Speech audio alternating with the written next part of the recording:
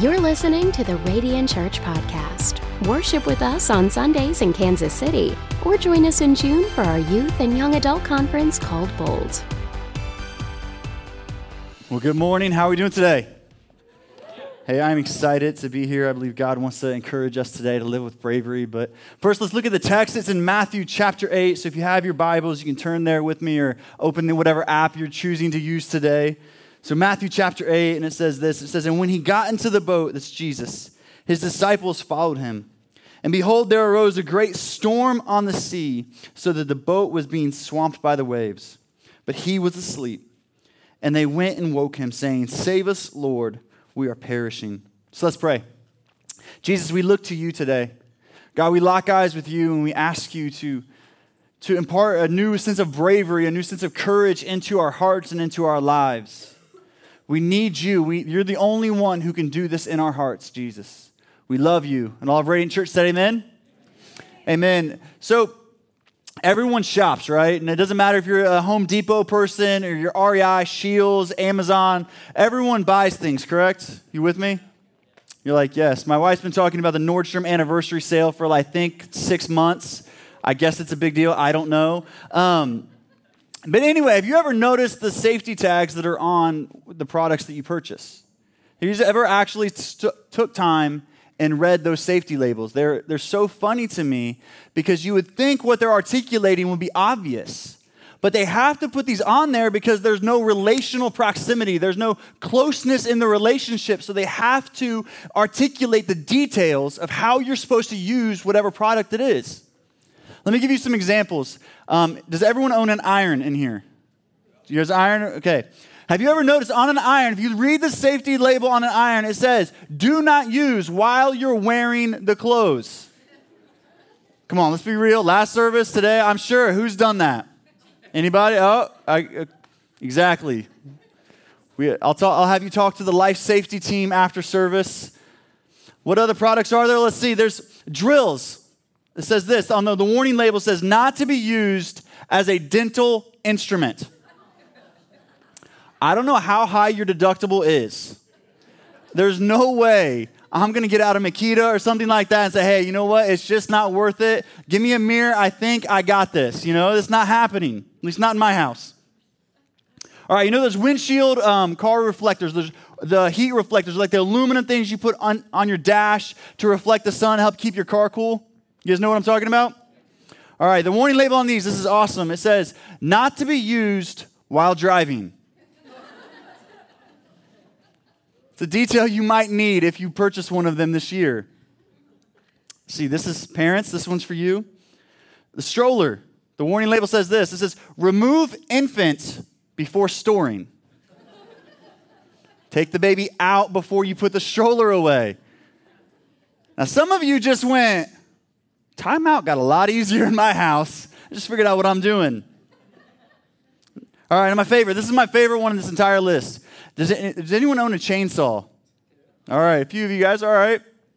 So on a chainsaw, the warning label articulates that you're only supposed to hold the handle of the chainsaw. Now, I don't know who thinks that it's a good idea. You know what? I got to chop some wood.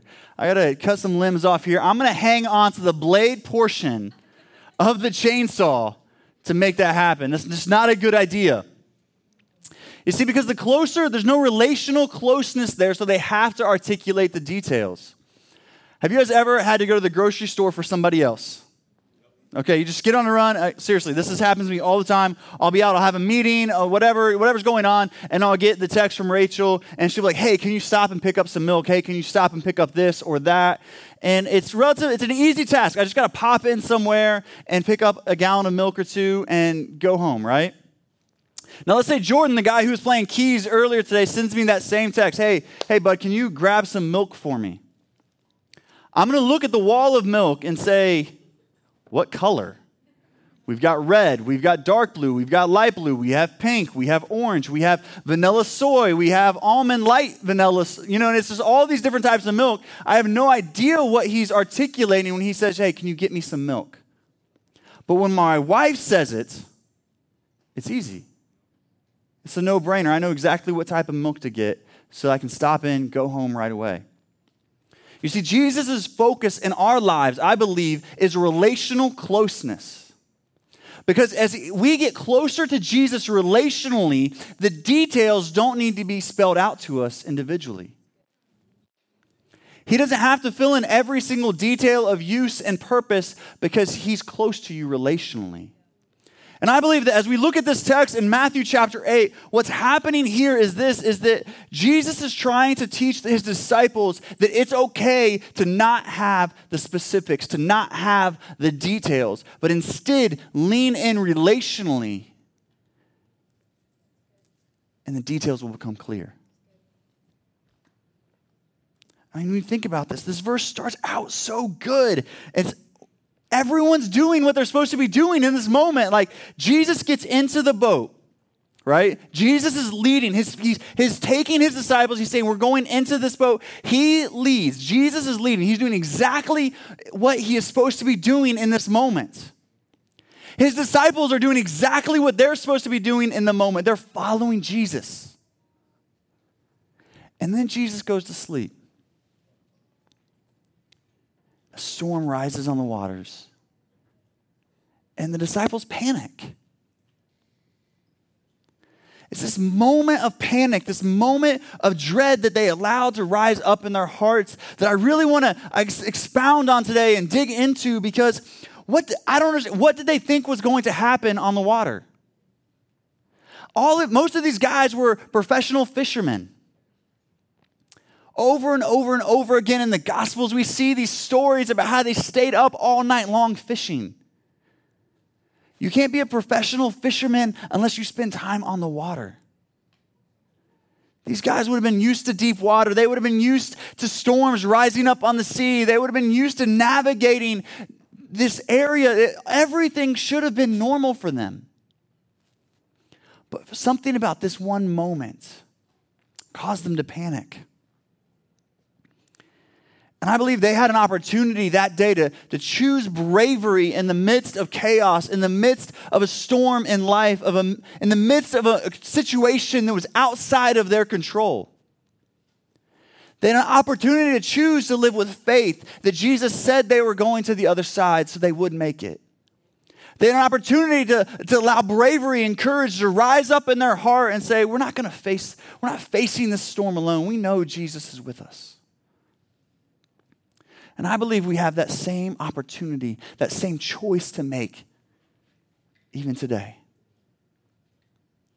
We have a choice if we're going to allow the storms and the fears and the chaos of life to dictate our faith.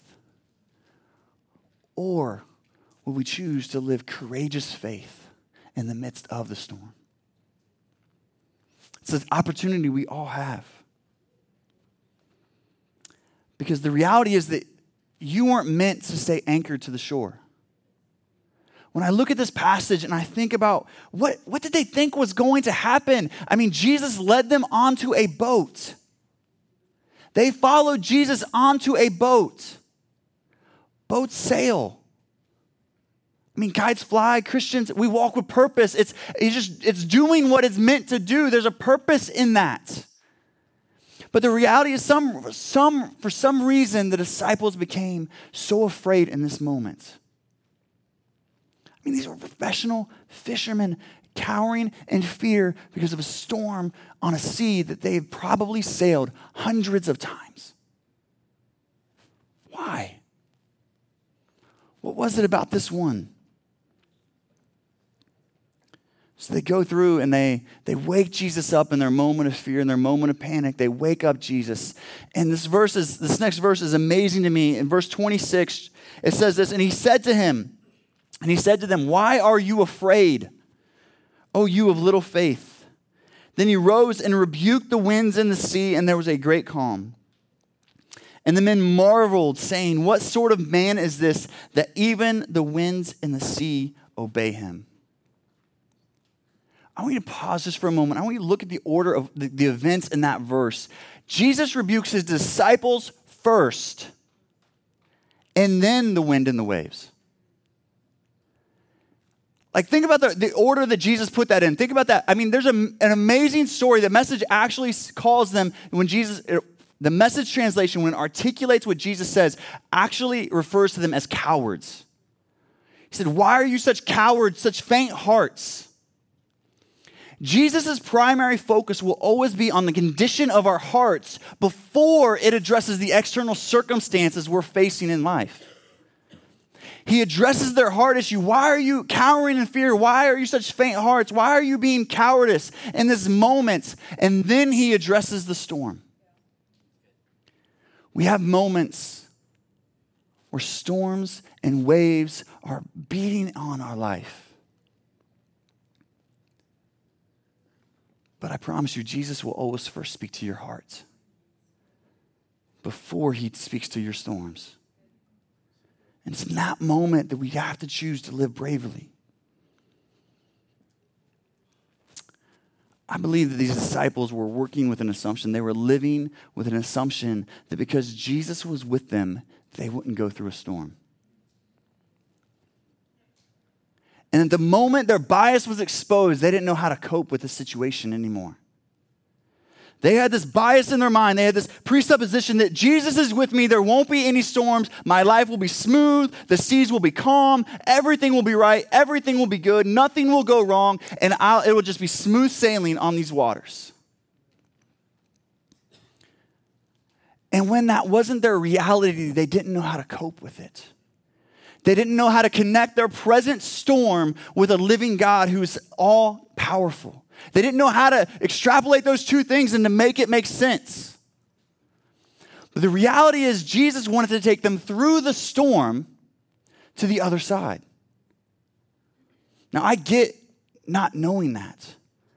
But his disciples knew it. As you go on and read the story that Jesus, beforehand, Jesus actually says we're going to go to the other side. So why was there fear in the storm?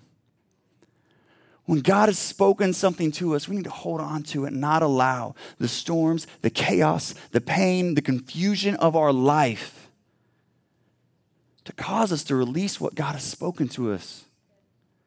But in fact, in those seasons and in those moments of trial that we don't know what's happening and we're confused because this person who said they loved us now is asking for a divorce, this job that we adore now put us on paid leave or unpaid leave, or all these things that could happen in life that we just struggle with coping with at times.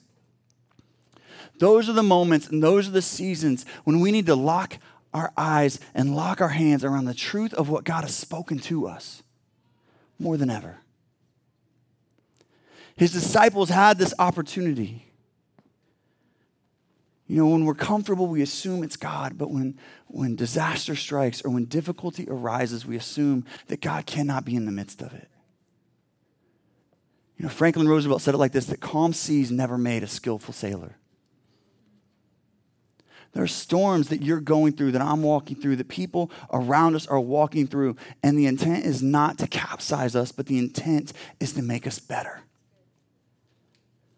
And our question, will we face these storms bravely with courage and faith built up in our heart, eyes locked on Jesus, moving, taking ground, going to where he's called us to go, or we will allow the storms of life to cause us to shrink back and not be all that we can be in Christ? It's a choice we get to make. You see, because I believe that these disciples took their eyes off of Jesus and locked eyes with the storm. But here's what I would tell you today.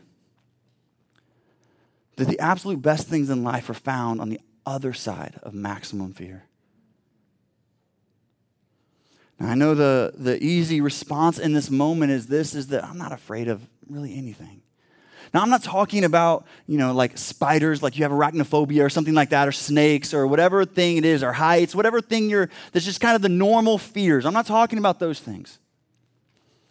I'm talking about the things deep down in our hearts that we're afraid to admit. That we're afraid of financial ruin, so we hold on to our resources and we hoard them without being generous. That relationally we see people that we want and know need a touch, and we know that we need to invest in them relationally, but we keep them at arm's length because we're afraid of being hurt. So we keep our love, we keep our kindness, we keep who we are to ourselves so that we're not hurt by that person. We're afraid of stepping out and reaching out and being a light into a situation because we've been burned before and we don't want to be burned again. So we shriek back and we hold on and we don't walk in the fullness of courage and the fullness of faith that God has called each of us to. The best things in life are on the opposite side of your worst fear. About 4 years ago, my wife and I, Rachel, we were in this season of life where we really didn't know what we were doing. We both had incredible jobs that we loved. We had grown up at a local church that was awesome, and all of these things, it was just great. Life was good. But we kept coming back to this feeling that something's not right. I mean, you know that feeling? Nothing's wrong, it's just not right. And you're just wrestling with that. And as we would take car rides, they would turn into hour-long car rides, through the hills of southern Ohio and Indiana. And we're just talking and trying to articulate what we feel, like the whispers of the Holy Spirit, what he's speaking to us in the moment. And as we're trying to articulate the inarticulate, we keep going and we keep asking ourselves the same question over and over and over again. What would be the scariest thing God could ever ask us to do? And every time we looked at each other and we said, plant a church. That's taking all of our security and putting it out on a big risk. But as you have that conversation, it becomes normal. You start having that conversation, and then, well, what would we call the church if we were to ever plant a church? And every single time we lock eyes, we look at each other and we call it Radiant Church. It got touched to the point where I actually tried to buy the URL Radiant Church, and David beat me to it, apparently. But I remember the moment and when he called me up in 2015 in November, and he said, "Hey, Renata and I are planting this church in Kansas City. And I would love for you and your family to pray about being a part of it." And I looked at him. I didn't know any of this at the time. I looked at him and said, "Well, what are you going to call the church? What's the name of the church?" And he said, "Radiant Church." I promise this is a true story. I start laughing over the phone. I start just laughing. And David, in all of his grace, he's like, "Well, is it a bad name? Like, we're really early. We can change it if it's a bad name. Like, it's okay. Like, we'll buy a new URL. It's like all this stuff." And so I said, "No, not at all. Don't change the name, please." And I started to articulate him our backstory. That we had been pioneering an internship, and we had been doing so many things, and we kept coming back to Psalm 34:5, which says, "Those who look to him are radiant. Their faces are never put to shame." And about 10 days later, we FaceTimed him and Renata. They were at Chicago Airport. We were at our home in Cincinnati, and we say, "We're in. We're going to run. We're going to be a part of Radiant Church." But in that journey, it meant resigning our jobs that we loved. It meant stepping out in faith, selling a home, moving somewhere where, to be entirely honest, we'd only driven through a handful of times in our entire lives, and completely uprooting our family and everything we knew. All the safety and the security that we had worked to establish in our lives was gone at this point. But on the other side of fear, the best thing in life waits. I'm telling you, this church has been such a blessing to me and my family. We have been changed. We have grown. We have grown closer to the Lord and to each other because of the people that God has brought into this house. And I'm telling you, the best things in life, they are on the other side of your fear. We just have to be willing to go to the other side. The disciples, as they were processing this with Jesus, this storm could have been exhilarating for them. I mean, think about that. They're in a storm with Jesus in the boat. Think about this moment for them. They had his choice. Peter could have been standing on the bow of the boat, winds, rain, waves just crashing upon him, just having the time of his life, living a fully exhilarated life in the midst of the storm, because literally Jesus was right there with him. It was tangible. It was real. He knew Jesus was there. He could have been living with such bravery in this moment. But he chose to become a slave to fear. I love that Jesus told them that we're going to the other side, that they're taking the boat to the other side because there's a reason why they were headed to the other side. It wasn't just a random trip. It just wasn't to escape the crowds. There was a purpose. There was a destiny. There was a man that they had to interact with. So as they go to the other side, they interact with this one person. It's this incredible story. It's this man who lives among the tombs. They said no one can tame, no one can control this man. Jesus and the disciples come. They interact with him. Jesus sets him free in a moment. And the man goes, I want to follow you too, Jesus. And Jesus looks at him and says, no, you're not going to follow me. Here's what I need you to do. I need you to go back where you came from and tell everyone about what I've done in your life. Now, where he goes is called the Decapolis. Now, for most of us, that just sounds like a funny name for a town, right? But in reality, historically, the Decapolis was about a 10-city-state region. Essentially the first mega city in history. And this one man was charged with going and spreading the good news of Jesus to all of it. Think about what would have happened if the disciples would have chosen to stay anchored at shore. Think about what would have happened if they would have chosen to succumb to their fears and not made it across. When you look at your life, when I look at my life, who is waiting on the other side of your fear?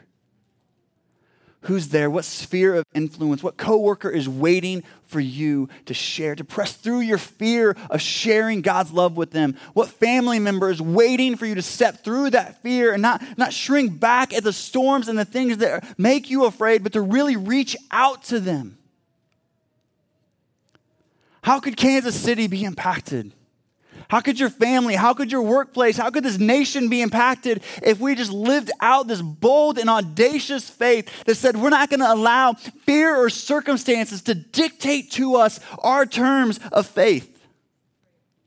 But instead, we're going to allow our faith, we're going to allow our courage, our resolute belief that Jesus is who he says he is to dictate how we walk this world. They're two very different outcomes. But I believe your world, your sphere of influence, people are waiting for you to live a courageous life. Not a slave to fear. Not a slave to what people think about you. Growing up, I grew up really insecure. I have this, I work really hard to be right. It's true. So my goal in life is just to be right. It works out great relationally at times. But I think that stems from when I was a junior high or a high schooler, I was a young man, I really struggled with this insecurity, and the way that I combated it was with being right. But when I became a Christian at 18, all of a sudden, the Holy Spirit, God started working in my own heart, and it started articulating things in places that I was trying to row my own boat out of the storm. There was something that he was trying to do inside of me, and I was trying to, in my own strength, to get through it. But just like these disciples, I was not able to. But what happened in that season, is that the Lord started speaking particular verses to me as I was reading his word, just devouring it, and there's verses that just kept coming into me. So I started taping them on my dash. I started taping them, not over the speedometer, over different parts, but I started taping them everywhere. I was sticky noting Bible verses everywhere to where I would just start memorizing all of these verses like the righteous are as bold as a lion, but the wicked flee when no one pursues them. And I just started repeating these verses to myself, just building up my own faith, saying that if this is what the righteous look like, then this is what I have to look like. And I started to allow the convictions in my heart to dictate my emotional response to situations. So now my primary concern is not being right. My primary concern is to live with conviction. And that conviction will lead me through storms and seasons of difficulty and times when I don't know what to do. My convictions will lead in those moments. And your convictions can lead you. We can't go through life looking for the smoothest path and the calmest water. And I believe there are times when you need to avoid conflict, but I believe there are times in your life when you just need to have eyes locked on Jesus and saying, this is where he's called me to go. This is who he's called me to be. And I am going to walk directly in that path. I'm not going to be discouraged or dismayed. I'm going to live with a resolute confidence in who I am in Christ. And I believe that's what God wants for each of us. You're called. You're chosen. You're a holy people, is what the Bible says. And because of that, we can walk through any fear we have in this life. We just have to choose to. Jesus will not fail you, even when you can't see the shore. There are times you can't see the outcomes of your situations. But if Jesus is with you, you will make it to the other side. I love in Hebrews, it actually says it like this. It says, now faith is the assurance of things hoped for, the evidence of things not seen. It doesn't matter if you can't see the shore. If God's with you, you're making it to the other side. There's a reality in that. You could be on the verge of something great, but you can't stop. We can't allow the storms to diminish our faith.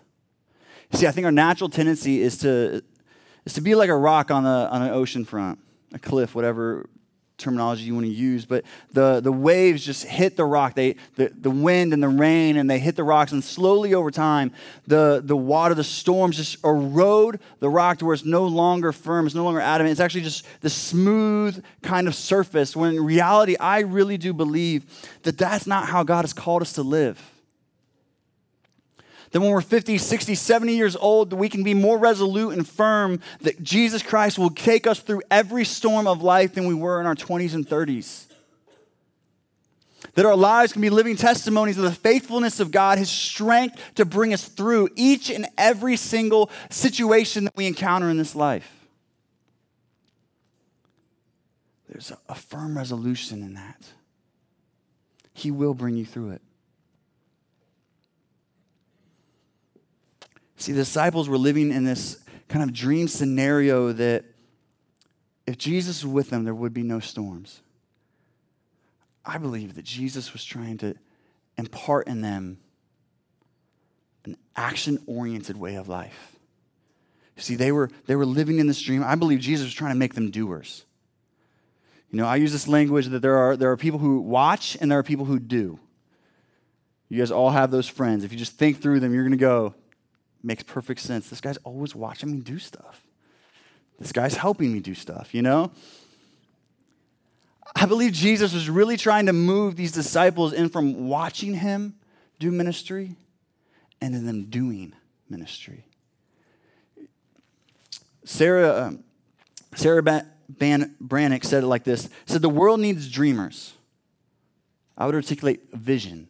The world needs people with vision. The world needs dreamers. And the world needs doers.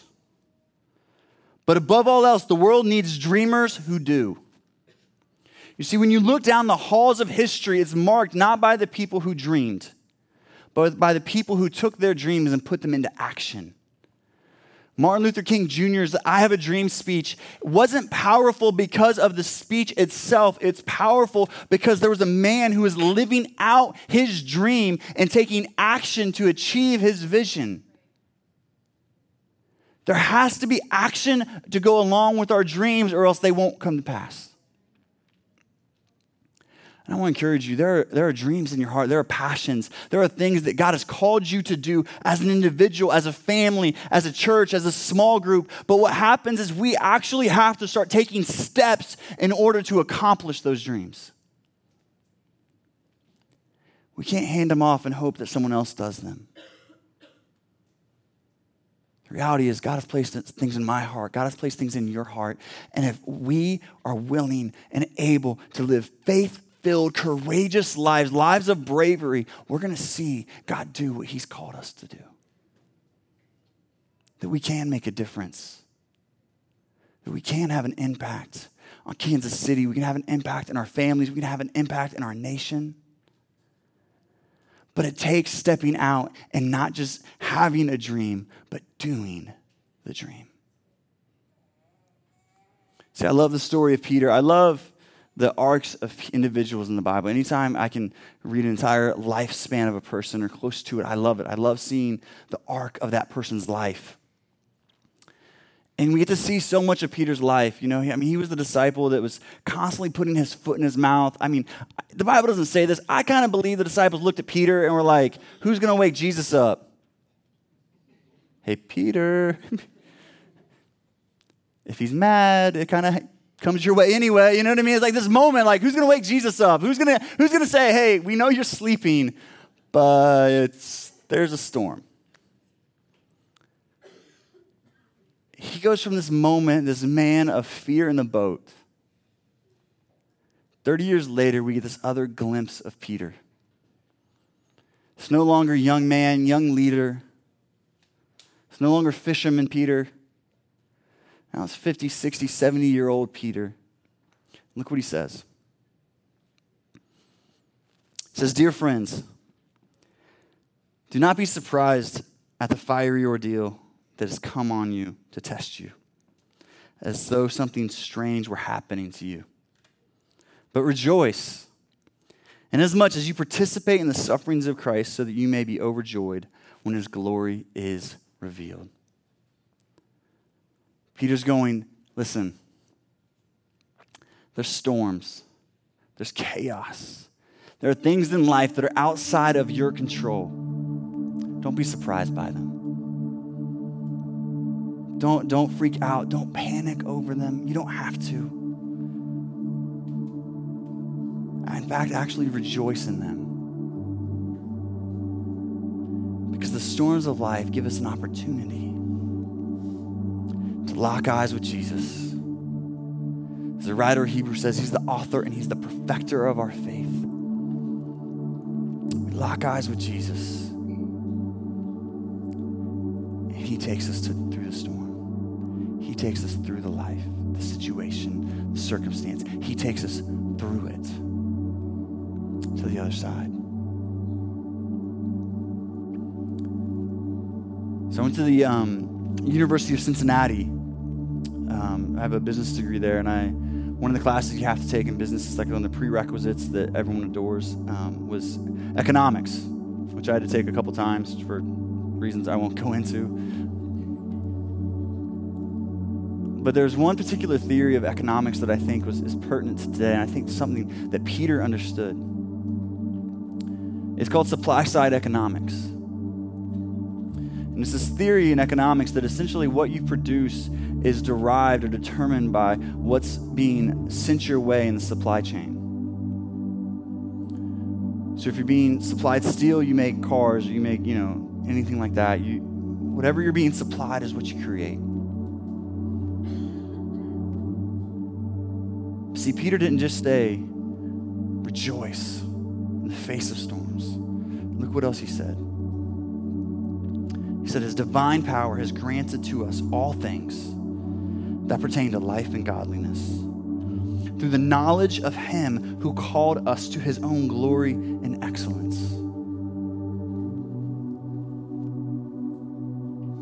Peter's essentially saying that God has supplied you with everything you need for life. So the product that we produce, how we make a difference, what we do with our life should be a derivative of what God has given to us. And what God has given to us is faith. He's given us the opportunity to live out courageous lives of impact, lives that are changing and transforming from one image of glory to another through Christ Jesus. There's an opportunity that we have to lock eyes with him and allow our faith to become perfected as we walk through the storms and seasons of life, when waves are hitting our face and rain is coming down and beating us down, and we don't know how we can continue to stand going through a trial, through a situation that's outside of our control, that we can't fix in our own strength, Peter is saying that as you lock eyes with Jesus, he has supplied you every single thing you will ever need to get through that situation. And all you have to do is lock eyes with Jesus and choose to live with bravery. All we have to do, lock eyes with Jesus and choose to live with bravery. See, I believe that you'll never be fully committed to someone that you don't fully trust. The next time Peter's in a boat with Jesus and storms on the water, you know what happens? Peter gets out of the boat and begins to walk on water toward Jesus. We see maturity in Peter. We see growth in Peter, saying that, hey, last time Jesus spoke a word and the sea was calm. This time, if he's calling me and he's telling me to walk out to him, I'm going to do it. We see a progression there. And I'm asking you today,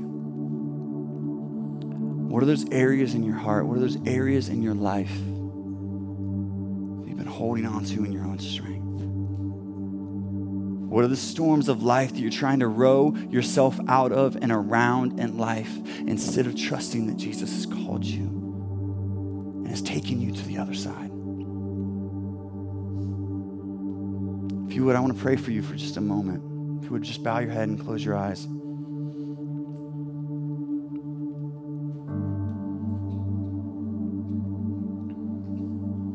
I truly believe that some of us here today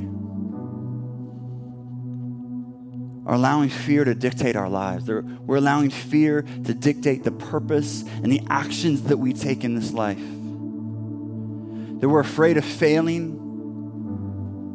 That we're afraid of financial ruin. That we're afraid of relational ruin. We're afraid of having our heart broken or being taken advantage of. And we're allowing that fear to dictate how we live our lives.